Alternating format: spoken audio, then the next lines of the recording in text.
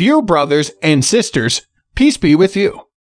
Today's devotional scripture is taken from Luke chapter 14, verse 25 to 34.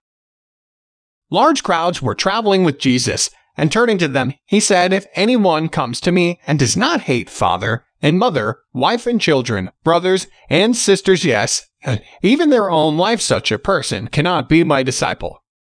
And whoever does not carry their cross and follow me cannot be my disciple. Suppose one of you wants to build a tower. Won't you first sit down and estimate the cost to see if you have enough money to complete it? For if you lay the foundation and are not able to finish it, everyone who sees it will ridicule you, saying, 'This person began to build and wasn't able to finish.' Or suppose a king is about to go to war against another king.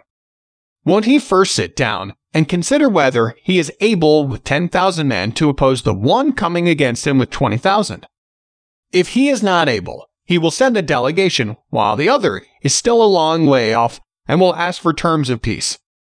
In the same way, those of you who do not give up everything you have cannot be my disciples. Salt is good, but if it loses its saltiness, how can it be made salty again?" Let us pray. Lord Jesus, we want to work for you. Please help us to let go of things that hold us back. Amen. May God's love enable you to follow Jesus. Today's devotion is brought to you by Growing Faith at Home Ministries.